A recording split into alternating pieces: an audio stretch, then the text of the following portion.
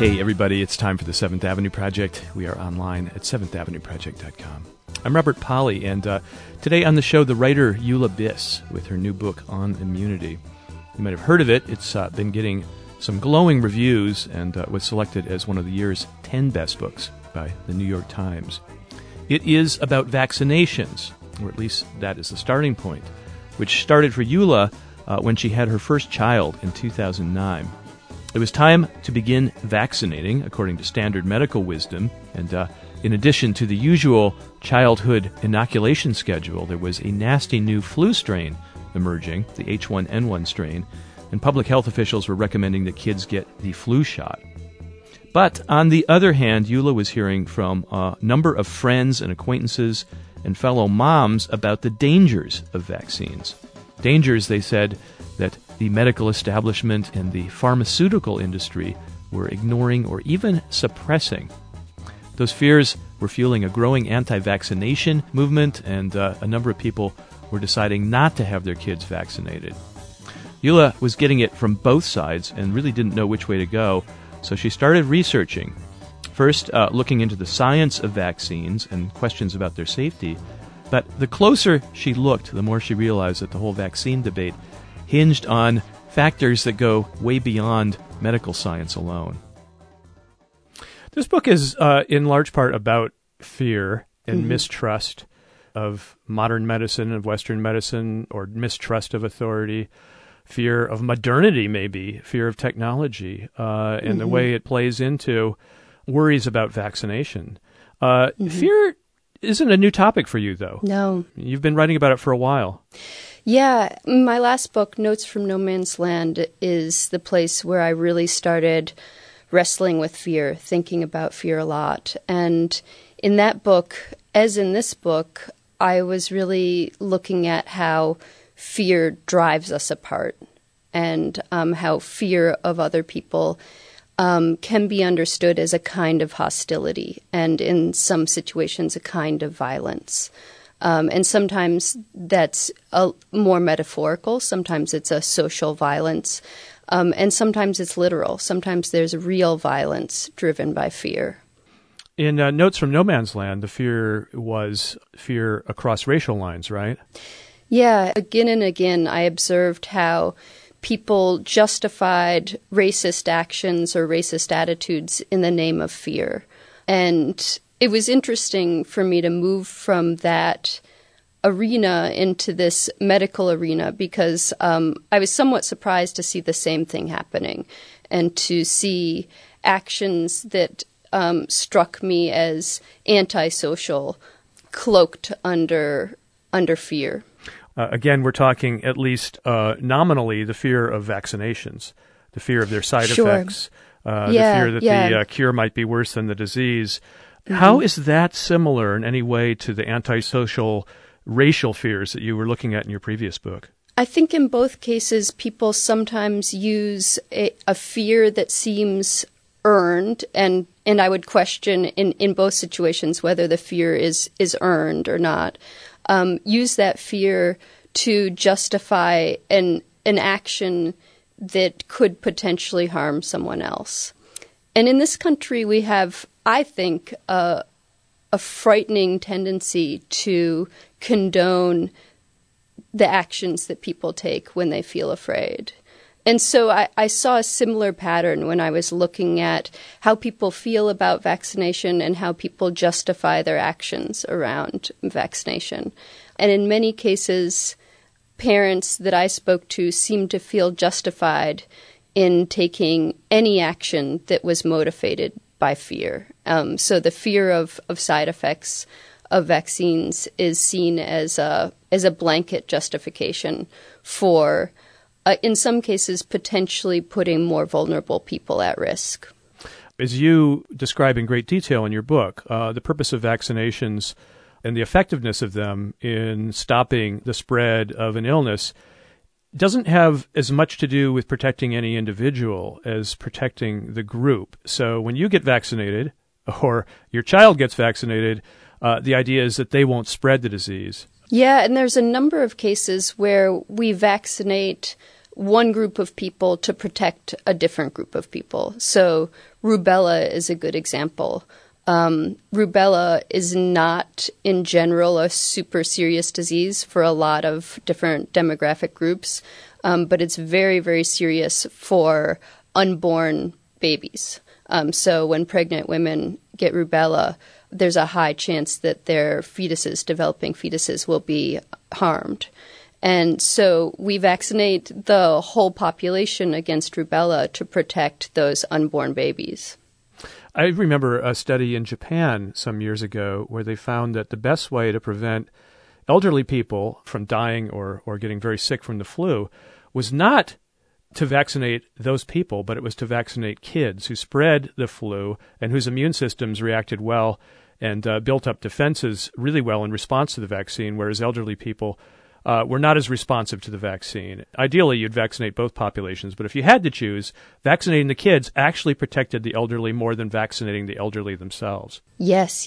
I read that study too, and I think it's really interesting example of herd immunity and how herd immunity can be leveraged to protect a group that can't necessarily protect itself. So the elderly have immune systems whose strength is waning. So in your 7th and 8th and 9th decade, the power of your immune system is falling off.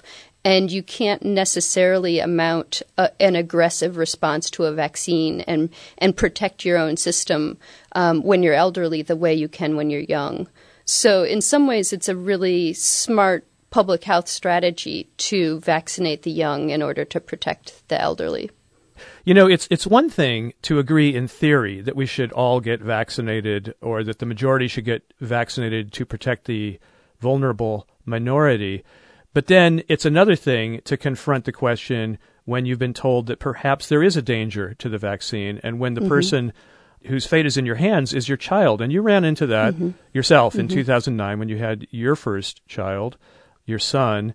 And this was the time when the H1N1 flu was being described as a coming epidemic or pandemic, very scary, a swine flu. And you had to face the question. I mean, you had people telling you that the vaccine might be dangerous, right?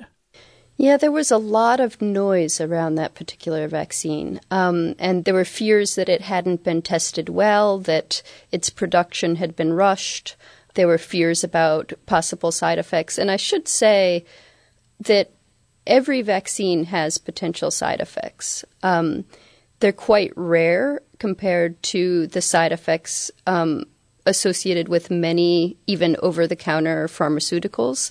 But they do exist, and people do suffer those side effects, and that's a reality. So there were concerns about whether this vaccine might have side effects that were unknown at the time. But then there were also concerns about the H1N1 strain, and particularly the fact that it seemed to be showing a very different pattern of mortality and morbidity than the seasonal flu typically shows, and specifically that it seemed to be hitting young people with strong immune systems harder than it was hitting, say, the elderly. If that were true, it wouldn't be the first time. That was also true of the Spanish flu.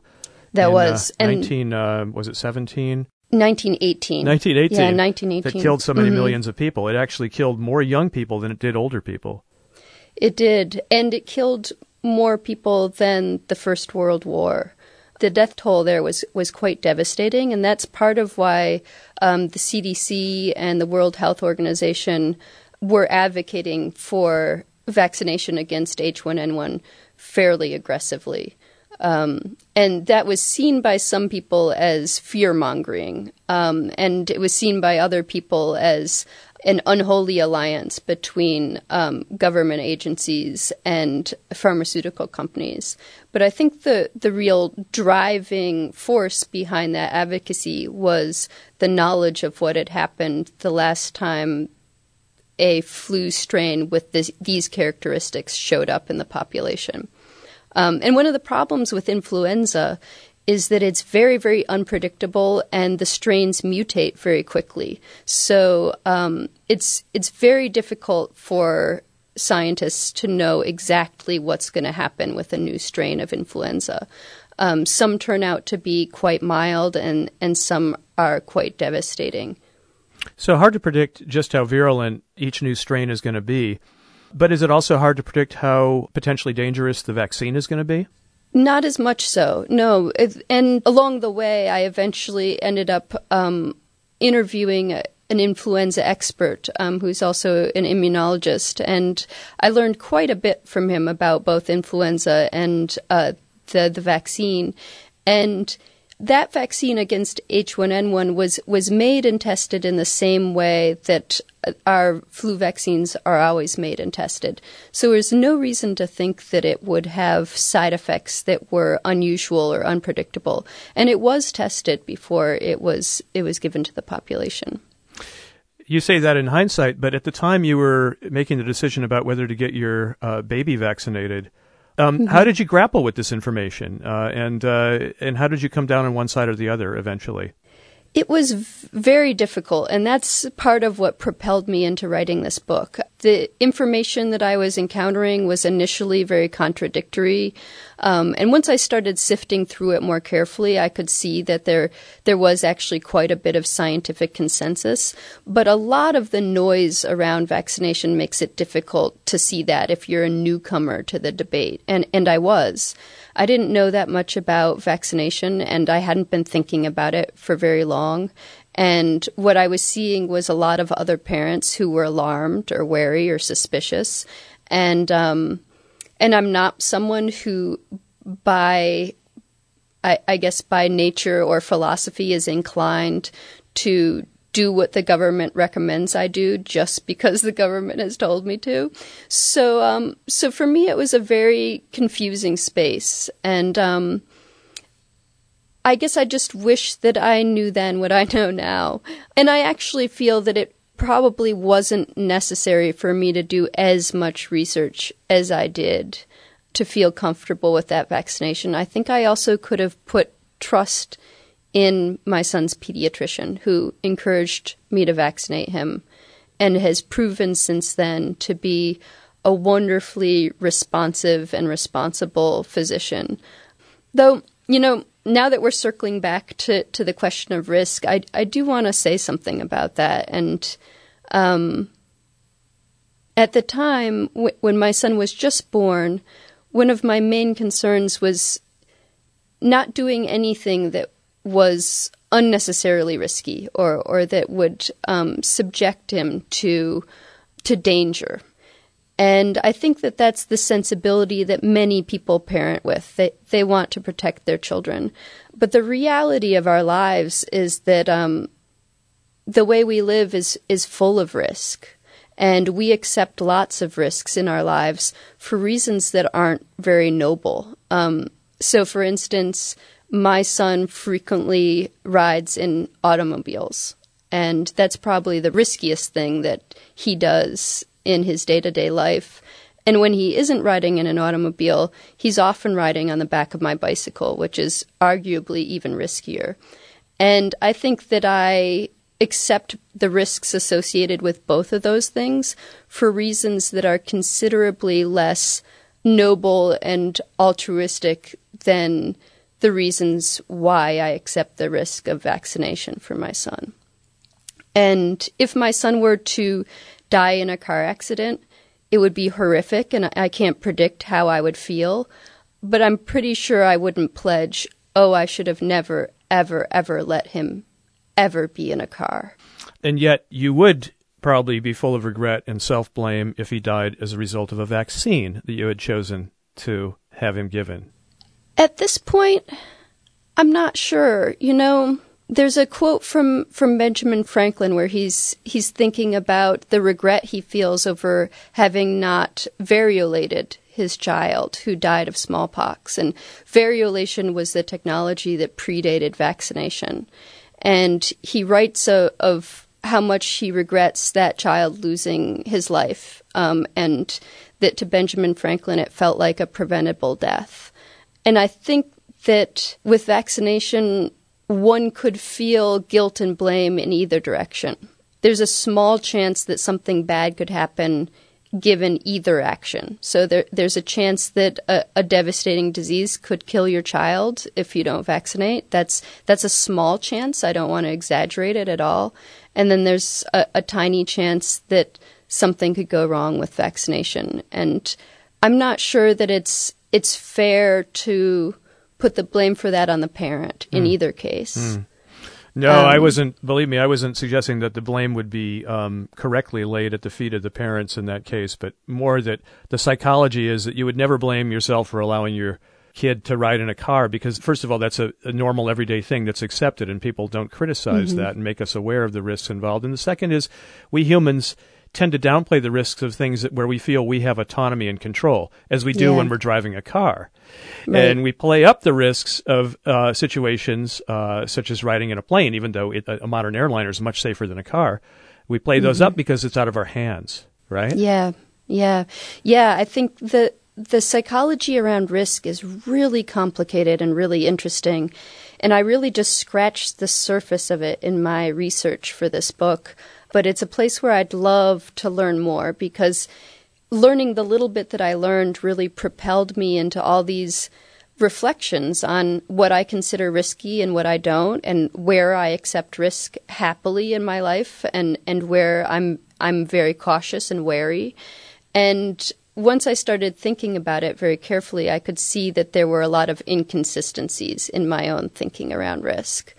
But I could also see that there were values at play there. So, for instance, I ride my bicycle a lot, and I put my son on my bicycle, and now he's just old enough to quite dangerously ride his own bicycle now. And I'm fully aware that when we ride around town and ride in traffic and cross streets, that there is risk involved. And I love getting around that way and value what it means for us to do that enough that I'm willing to accept the risks. And as I researched vaccines, I came to see that many of the things that I value socially were supported by vaccination. And that's when I came to feel that I was comfortable accepting the risks associated with vaccination. And you think that the benefits far outweigh the relatively small risks? That's my impression, and I'm not alone on that either.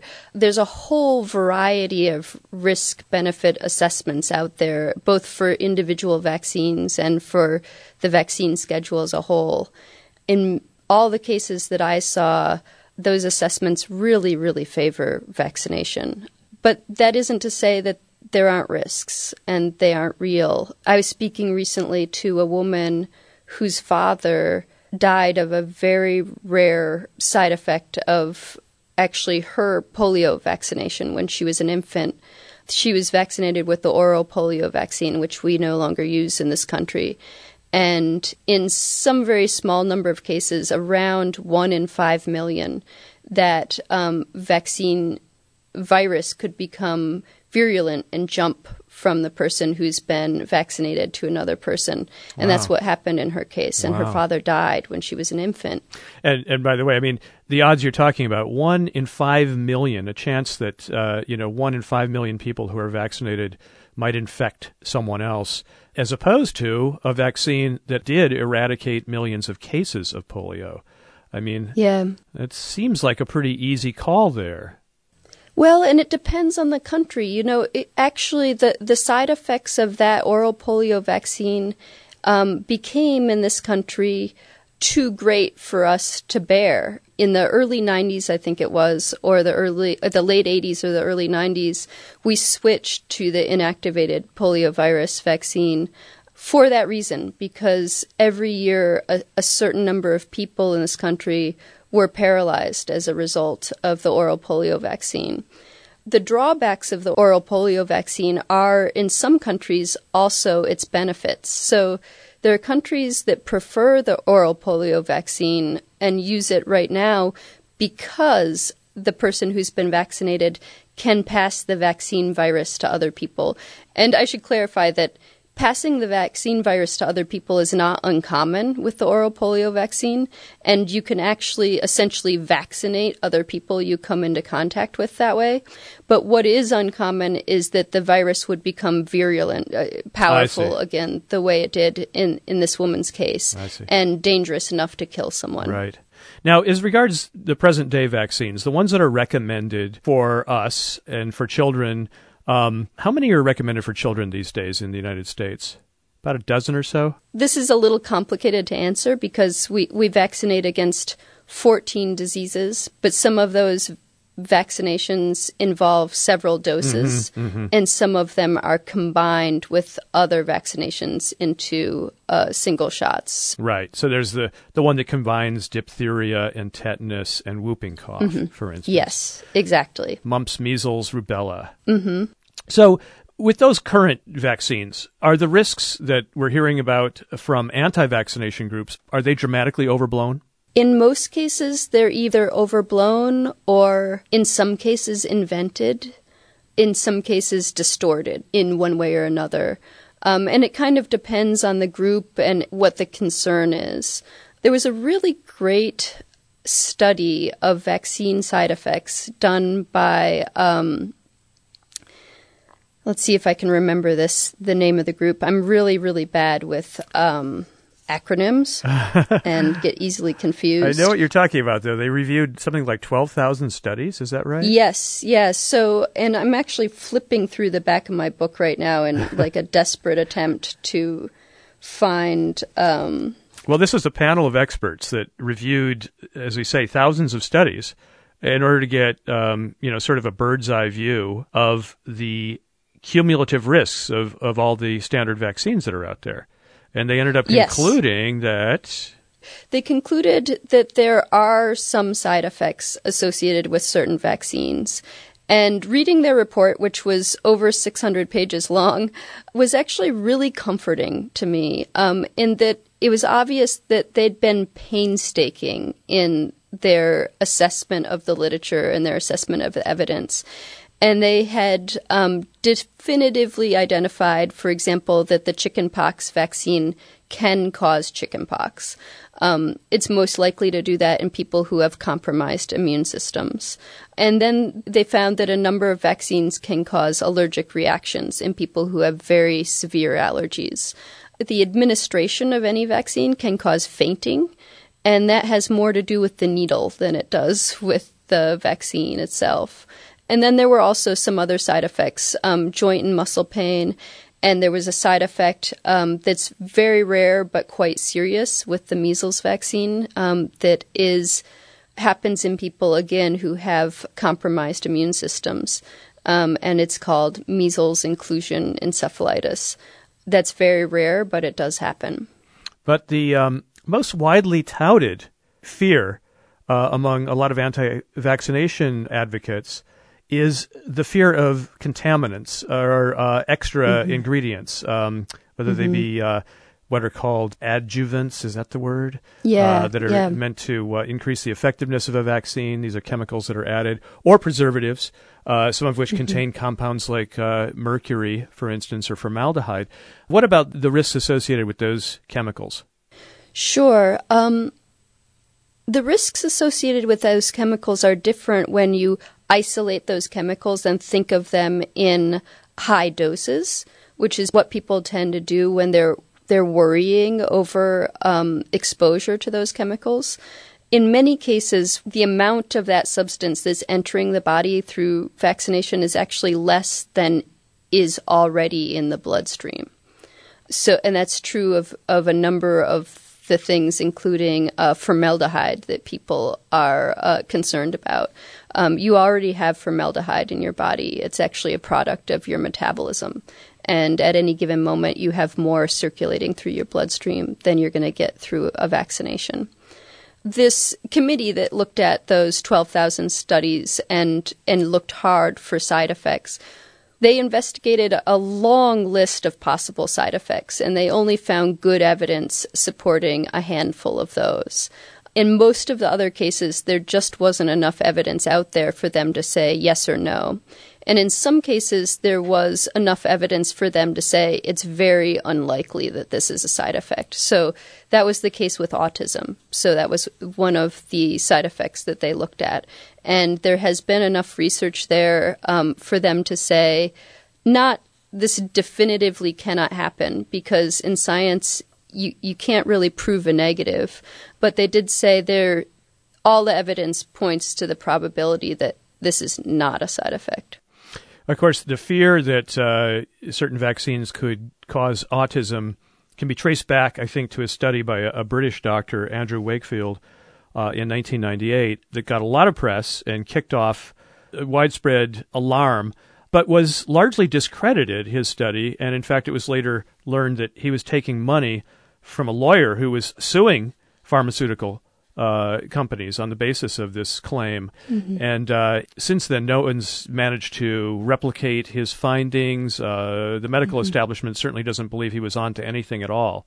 Yeah, what's more surprising to me than the fact that study was exposed as possibly fraudulent and very certainly problematic, what's more surprising is that it ever earned the kind of attention it got. And the reason why is that it wasn't really a study. It was a case series. And it was a very small case series. I think the number of children who were examined in this case series was 12 children. And a population of that size is almost never enough to predict something that's happening on a grander scale. That problem was evident from the very beginning. There's also a sentence in the original study in their paper that says, we did not prove any association between symptoms of autism and the measles, mumps, rubella vaccine. So that's right there in the study. So why did this get more attention than it seems to have deserved? And why were people so eager to believe this despite the fragility of the evidence? And I want to hear the answer. I want to hear your answer.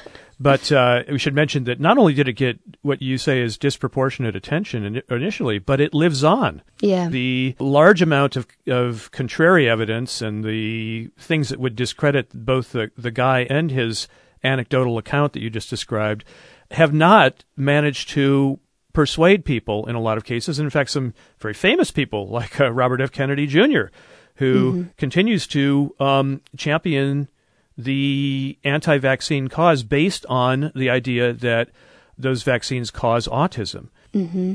Mm-hmm. So what is your answer? Where does this fear come from, if not analytical appraisal of the actual risks and the actual evidence? Mm-hmm. Well, I think it comes from a lot of different places, and I'll talk about a few of those places. Sure. And I think it's different from person to person. I think the people who are vulnerable to fears of vaccines, and I include myself in that group, are diverse and come to those fears through different kinds of experiences and different backgrounds. But one of the things that I think was going on with that particular study was our eagerness for a David versus Goliath story. And I know that I'm guilty of being partial to that kind of narrative as much as anyone is. And the idea that this one researcher was, through this very small study, turning up evidence that a massive pharmaceutical industry was harming children everywhere was, I think one reporter called it a story too good to fact check. It's a very compelling narrative. And in many cases, I think it becomes symbolic of other kinds of oppression. And I'm sympathetic to that too, in that I think that there are widespread abuses of power in our country and in the world and in the medical system. And I do think that systematic oppression is real. That said, I don't think everything that goes on in medicine or in government is part of a grand scheme. And the more I learned about vaccination, the less I became convinced that this was a situation where pharmaceutical companies were abusing their power and hurting children. You write at one point that some of the mothers you were communicating with, those who were afraid of and opposed to vaccines, acknowledged that in some ways it was a deep dislike or suspicion of capitalism itself. Oh, yeah. A number of the people I know who are vaccine hesitant feel hesitant because of their relationship to capitalism and because of their fears and concerns around capitalism. And in most cases, I share those fears and concerns. I have a deep suspicion of capitalism. I'm wary of what it's doing to the environment, and I'm wary of what it's doing to us socially. But when I really started thinking about how vaccination works and what it does, I was impressed by how very different from capitalism this system is, the system of vaccination. And what I mean by that is the simplest way that we could talk about the capitalist system is that a very great number of people share the burdens of capitalism, share what we could call the downsides of capitalism, which are many, and a very small number of people reap the benefits of capitalism. But what's going on with vaccination is interesting and, to my eye, quite beautiful in that the burdens of the system are shared when everyone participates. The burdens are shared equally. There is this chance of a side effect. There's some risk, but we're sharing that risk across the entire population. Whether you're rich or poor or have great access to healthcare or minimal access to healthcare, no one is being unfairly singled out to bear that risk. And the benefits are shared across the population. We're in this era, as you point out, of great distrust of institutions of all kinds, whether it be so-called Western medicine or government or even journalism. We're also in this era when the whole idea of the common good and sacrificing individual freedoms or choice for the sake of the collective is under fire on both the right and the left, right? I mean, on the right, it might be opposition to certain kinds of taxes or regulations, but on the left, I think you point out that the anti-vax movement is largely composed of sort of liberal-minded people, right? I'm not sure that's accurate. There's a few different demographics that tend towards not vaccinating or only partially vaccinating. One of them is the demographic I belong to, which is well-educated, white, upper-middle-class women. But then there's other groups that tend to avoid vaccination, and that happens also on the religious right in a couple other groups. So I'll withdraw my my equation, there of certain positions with certain ideologies. But I do think we could find examples on the left, too, of questioning a kind of collectivism when it's opposed to their beliefs. Mm-hmm. But one of the revelations in your book, and I'm not sure at what point you came to this in your own thinking, was that the question of whether to vaccinate is in some sense a question of whether your body belongs solely to you and whether your health is solely your concern. Yeah, and when I first started writing about this subject, the way that it was often cast in popular magazines, like the pregnancy magazines that I've flipped through in my midwife's waiting room, was as an issue of personal choice. And the magazines would frame this as a question of there is no right, there is no wrong. It's just whatever you feel most comfortable with. And the more I learned about this subject and the more I thought about it, the less I felt that was true. I began to realize that the choices that I was making for my son and his body around vaccination were also choices I was making for everyone who was going to come into contact with him. And there were situations where I myself actually felt comfortable with the idea of him getting a certain disease, but I felt far less comfortable making that decision for someone else. So, for instance, chickenpox was a disease that I felt comfortable with my son potentially catching.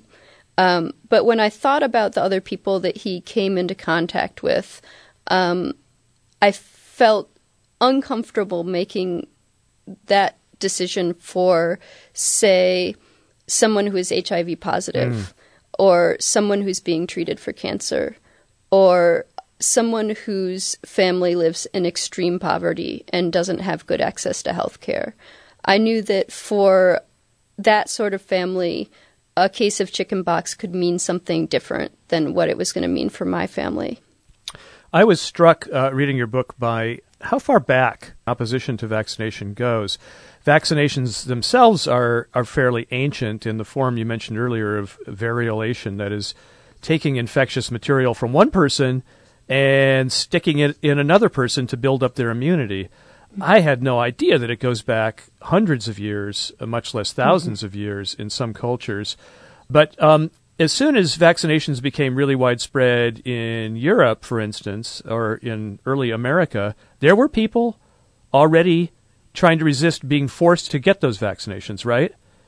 Yeah, there's been opposition to vaccination from the moment that the technology emerged. So from the very beginning and even before, in that you mentioned variolation. So variolation was specific to smallpox, and it was a practice where people had discovered that if they took a smallpox pustule, so infectious material, from the body of a person who had smallpox and inserted it into the flesh of usually a child who was healthy, that child was very likely to develop a mild case of smallpox that wouldn't kill them. Smallpox had a fatality rate for much of history of about 30%, and variolation had a fatality rate of about 1%. Wow. That's not a fatality rate that we would accept today in our modern era for vaccination. But at the time, when variolation was really the only way of controlling smallpox, that was preferable for a lot of people to leaving it to chance. Well, I mean, 1% versus 30, they were pretty smart in assessing the odds, weren't they? Sure, yeah, and Cotton Mather, actually, in the United States, was one of the first people to advocate for variolation. And he advocated for it during a smallpox epidemic that was a very deadly epidemic. And records were kept of how many people were variolated and how many people died after variolation and how many people got smallpox and how many people died after smallpox. And it was observable at the time that variolation was saving people's lives and increasing their likelihood of survival. But even so, Cotton Mather was seriously unpopular for advocating for variolation. He had a firebomb thrown through his window, and people in general were not eager to embrace this idea that felt very foreign and very disgusting, I think, to people for a number of different reasons. Variolation was often done using either infectious material from another person's body or from a cow. And both of those situations were seriously disturbing to people. The idea of animal matter mixing with human matter was as alarming to people of that era as the idea of introducing a chemical into your body is now alarming to us. How fascinating to hear that a guy who also prosecuted alleged witches in Salem was so forward-looking on the question of vaccination. Yeah, he's a complicated character, and I think he tended to be overzealous in a number of different directions. And in some ways, I don't blame the people who were reluctant to hear his medical advice because he'd been unreliable and overzealous on other subjects. You know, it was very interesting to learn about some of the anti-vaccination movements in response, again, to compulsory vaccination. There was an anti-vaccination league in the mid-19th century in England, and there was a movement in the early 20th century in the U.S. One of its leaders was a woman named Laura Little, whose own child, I guess, was killed by side effects of a vaccine and took up arms against vaccines. You have a quote from her that sounds very, very contemporary. Be your own doctor, run your own machine. Again, this idea that it's all your own and that take matters into your own hands, whatever the authorities may say. One of the things that was surprising to me about researching these early vaccination movements, particularly the one in Victorian England, was how contemporary the ideas felt to me, particularly how contemporary the fears felt, but also the desires. That desire of Laura Little to be in charge of her own body, to take control of her own machine. I think that's very much a contemporary desire today, to not have to rely on the medical system or experts, but to be in charge of our own health. That's an enduringly seductive idea. And I think it's enduringly seductive in part because it's not entirely possible. No one of us is wholly in charge of our own health. My sister, who's a philosopher, pointed this out to me as I was writing this book. She pointed out that we're always dependent. Our health is always dependent on the choices other people are making. That's not specific to vaccination. There's a lot of different situations where our health and well-being depends on the people around us making responsible decisions. You were fortunate to have two family members who offered wise perspectives that you include in the book. Your father, the doctor, who has a very nuanced view of medicine, and your sister, who teaches ethics and is obviously a very thoughtful person. And you quote her as saying, this is the problem of, say, opting out of vaccinations. The problem is in making a special exemption just for yourself, she says. This reminds her of a way of thinking proposed by the philosopher John Rawls. I hope this isn't too pointy-headed for our listeners, but I think it's a really good observation about John Rawls, who is an ethicist, a famous philosopher.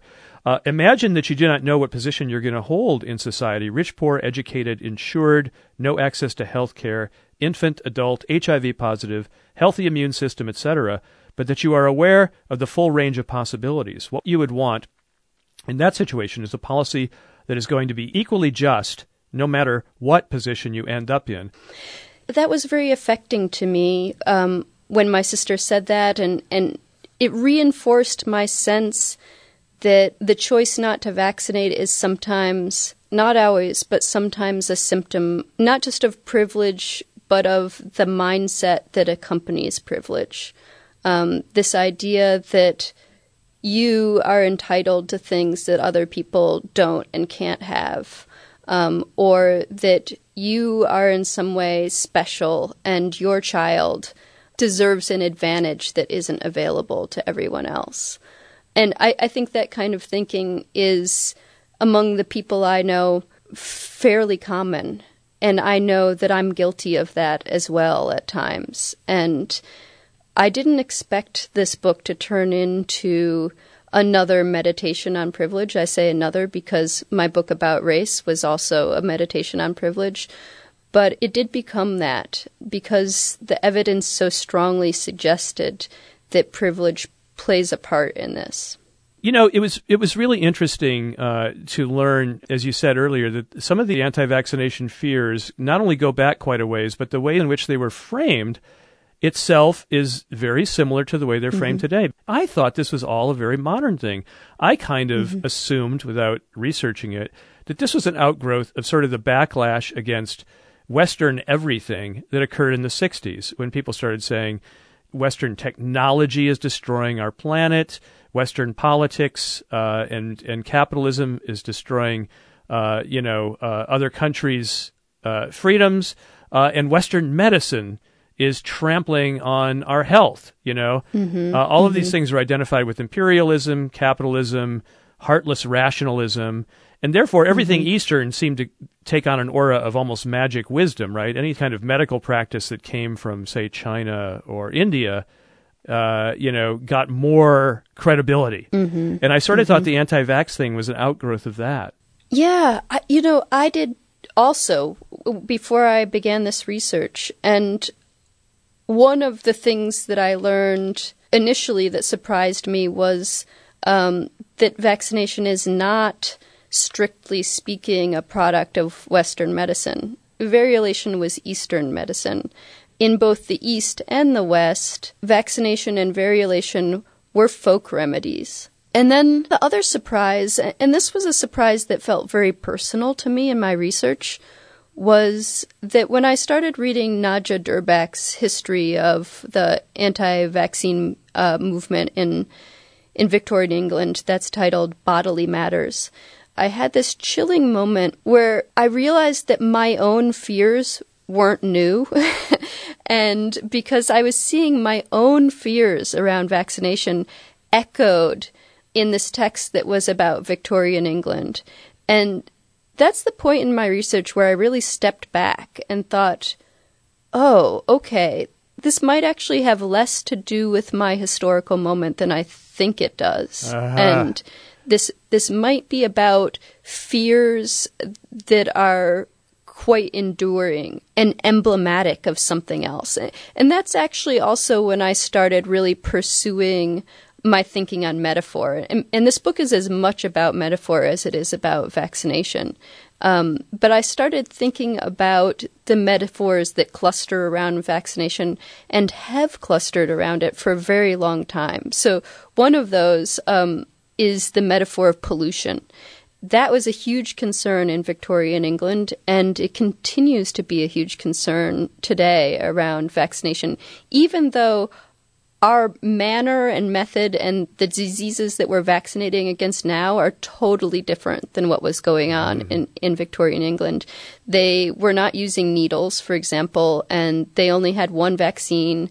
It's a vaccine that we no longer use, the smallpox vaccine.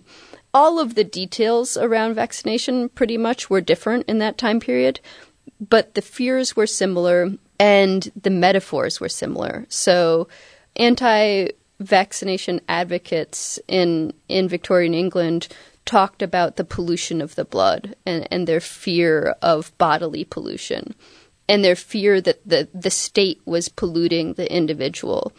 That's also really typical of anti-vaccine rhetoric today, a fear of the body being polluted by toxins, the body being polluted by chemicals. And when I examined that fear in myself, I realized that I had a lot of fears and anxieties associated with something that felt out of my control, which is the pollution of the environment at large. And that I was focusing in those anxieties on something that felt like it was within my control, which was the question of what I was and wasn't going to put into my child's body. It's interesting, though, and you make this clear in your book, that a very ancient, maybe primordial taboos associated with pollution that might have included long ago things like menstrual blood, right? You know, and other things that were meant to be dirty and tainted and unholy, right? Now has attached itself to modern things. So it is the products of modern technology that are considered to be the scariest, most polluting substances of all. And that's where all the fears seem to focus now. Keith Klur, who is an environmental journalist and who writes for Discover magazine, wrote this recently in a blog on Discover. Although our improved health and longevity are due to science, we moderns in the industrial world increasingly blame diseases, some that are wholly psychosomatic, on technologies that we owe our less diseased, better living lives to. What many of us are most afflicted with today are assorted fears and dreads stemming from the very advances that have made us the wealthiest, healthiest humans of all time. Some of us, for example, are being made sick by wind turbines, others by overhead power lines and Wi-Fi signals. Is your cell phone killing you? Or are your brains being fried by electrosmog? Many attribute all manner of diseases to genetically modified foods or to chemical compounds used in plastics or furniture. What is your body burden? Did you know that your couch may be killing you? The media, thanks to crusading journalists and activists and influential pundits, fan these fears. Now, I want to quickly say I'm not trying to ridicule a lot of people's, in some cases, justified worries about these things. But there is something more going on here, you've pointed out. It is something, I don't know if the word theological is appropriate, but there's a way in which a very old kind of source of dread has attached itself to new things. Yeah, it's an old apocalyptic vision that's projected onto our new modern landscape. One of the places where that became very vivid for me is when I was looking into the word toxin. This word comes up a lot around vaccines, and especially in anti-vaccine rhetoric. The word toxin, the idea of toxicity, concerns about toxic additives in vaccines. And so as I was doing my research, I looked up the word toxin and was very surprised to learn that the primary meaning of that word is a biologically produced poison. For instance, the pertussis bacteria creates a toxin, the pertussis toxin, that is what causes the cough. Whooping cough. Goes along with whooping cough. Right. That very long-lasting, very, in some cases, dangerous cough. The tetanus toxin is a deadly neurotoxin. Some of the most dangerous toxins known to man are biologically produced toxins. They're not actually chemical, and they're not man-made. Mm-hmm. That was an interesting revelation for me. I think I was very contemporary in my thinking, and that my tendency is to think of man-made chemicals, synthesized chemicals, as inherently toxic. And when that's not necessarily the case, there's a good number of natural substances that are deadly to us. And there's also a good number of man-made substances that are good for our health and not dangerous. I do think that this fear of chemicals and man-made substances, it's a way of struggling with how quickly our world is changing and our anxieties about that change, and our deep suspicions that this change might not be for the better and could possibly be for the worse. There is a lot of evidence, as that excerpt that you just read shows, that our health has been advanced by the changes in our technologies. But there's a fairly widespread suspicion, I think, that that we're killing ourselves. Well, so much of our information producing and distributing apparatus, so much of our media is focused on what we should be afraid of. I'm only the billionth person to point this out, but it is staggering, honestly, how much of the business of producing information is dedicated to identifying sources of fear, often mistakenly. I mean, every 5 seconds we learn about something new that we have to start worrying about. It's an impossible burden. I mean, we're supposed to be afraid of the disease and the cure in many cases. Mm-hmm. Yeah, and part of this has to do with what we consider a good story, right? And in journalism, your job is not just to report the facts, but your job is to find a story that's going to be compelling. And one of my concerns when I was working on this book is when I got far enough into the research to realize that the story I was going to be telling was that, well, vaccines are basically safe and we don't need to worry too much about the side effects. I was concerned that that's a highly unsexy story. Yes. It's not the kind of thing that will make books fly off the shelves in my imagination. And for me, one of the primary challenges of writing the book is that I felt that the story at the heart of it was a story that not that many of us are that interested in hearing. Is that why you worked Dracula into this?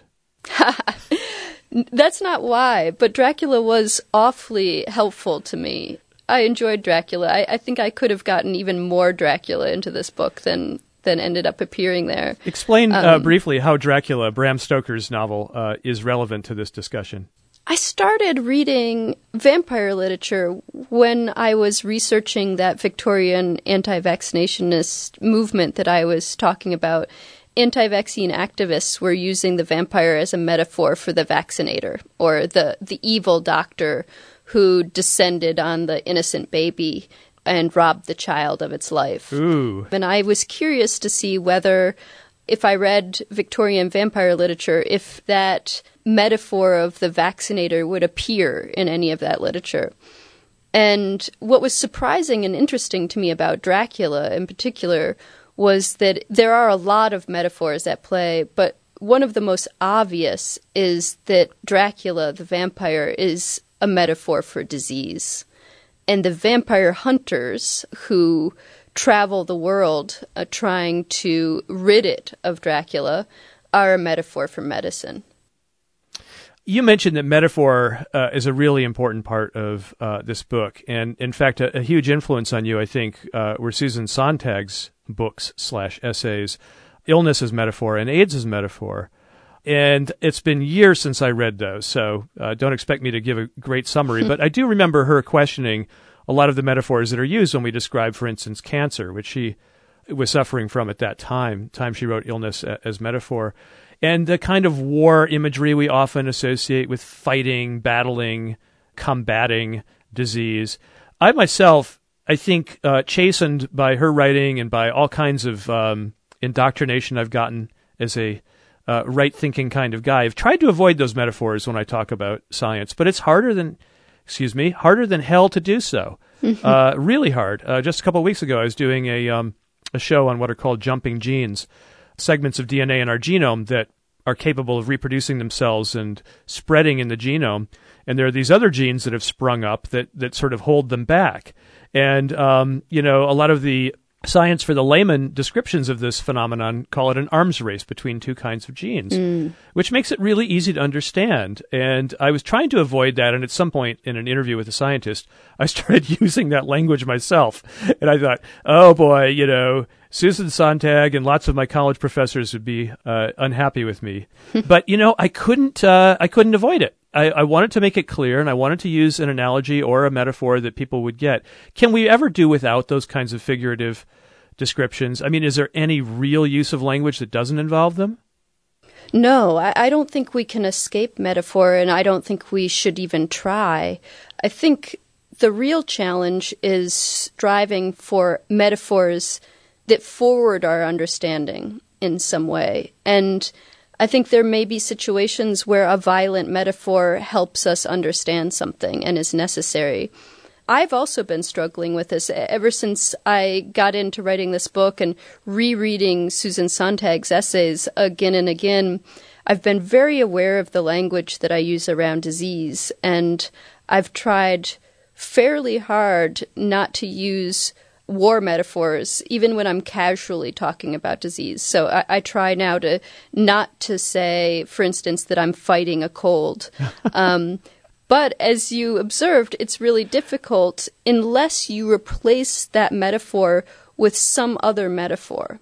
And that, I think, is the opportunity that this opens up for us, is an opportunity to replace an old, in some cases, tired and inaccurate metaphor with one that may be more instructive to us. So in my research, I met with an immunologist, a professor of immunology, who very generously gave me a 2-hour explanation of the immune system in a coffee shop in Iowa City.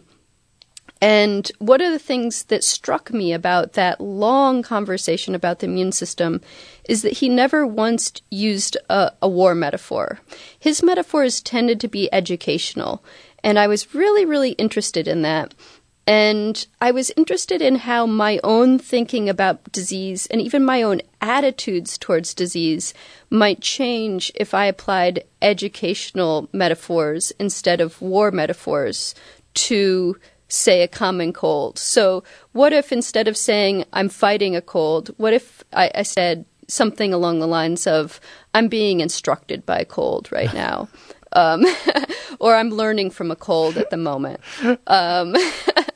Or I'm getting schooled by a bad cold. Do you realize how PC that sounds, though? Avoiding war language when... Oh, totally. Except to me, from the inside, it's really exciting in terms of how it shifts my relationship to being sick. Instead of feeling embattled, I feel like I'm being enriched in some way. And for me, psychologically, that's a really interesting situation to be in. I don't know if it's the most accurate or best way of regarding a cold, but I think it's psychologically interesting. Well, one of the most common, I think, almost euphemistic words these days when describing any kind of interaction that might be a little unpleasant is to play it down by calling it a conversation. So you could say, I'm having a conversation with E. coli. I'm having a conversation with salmonella or influenza. It's funny because I watched, you may have too, this new documentary on Susan Sontag that I think just premiered on HBO this past week.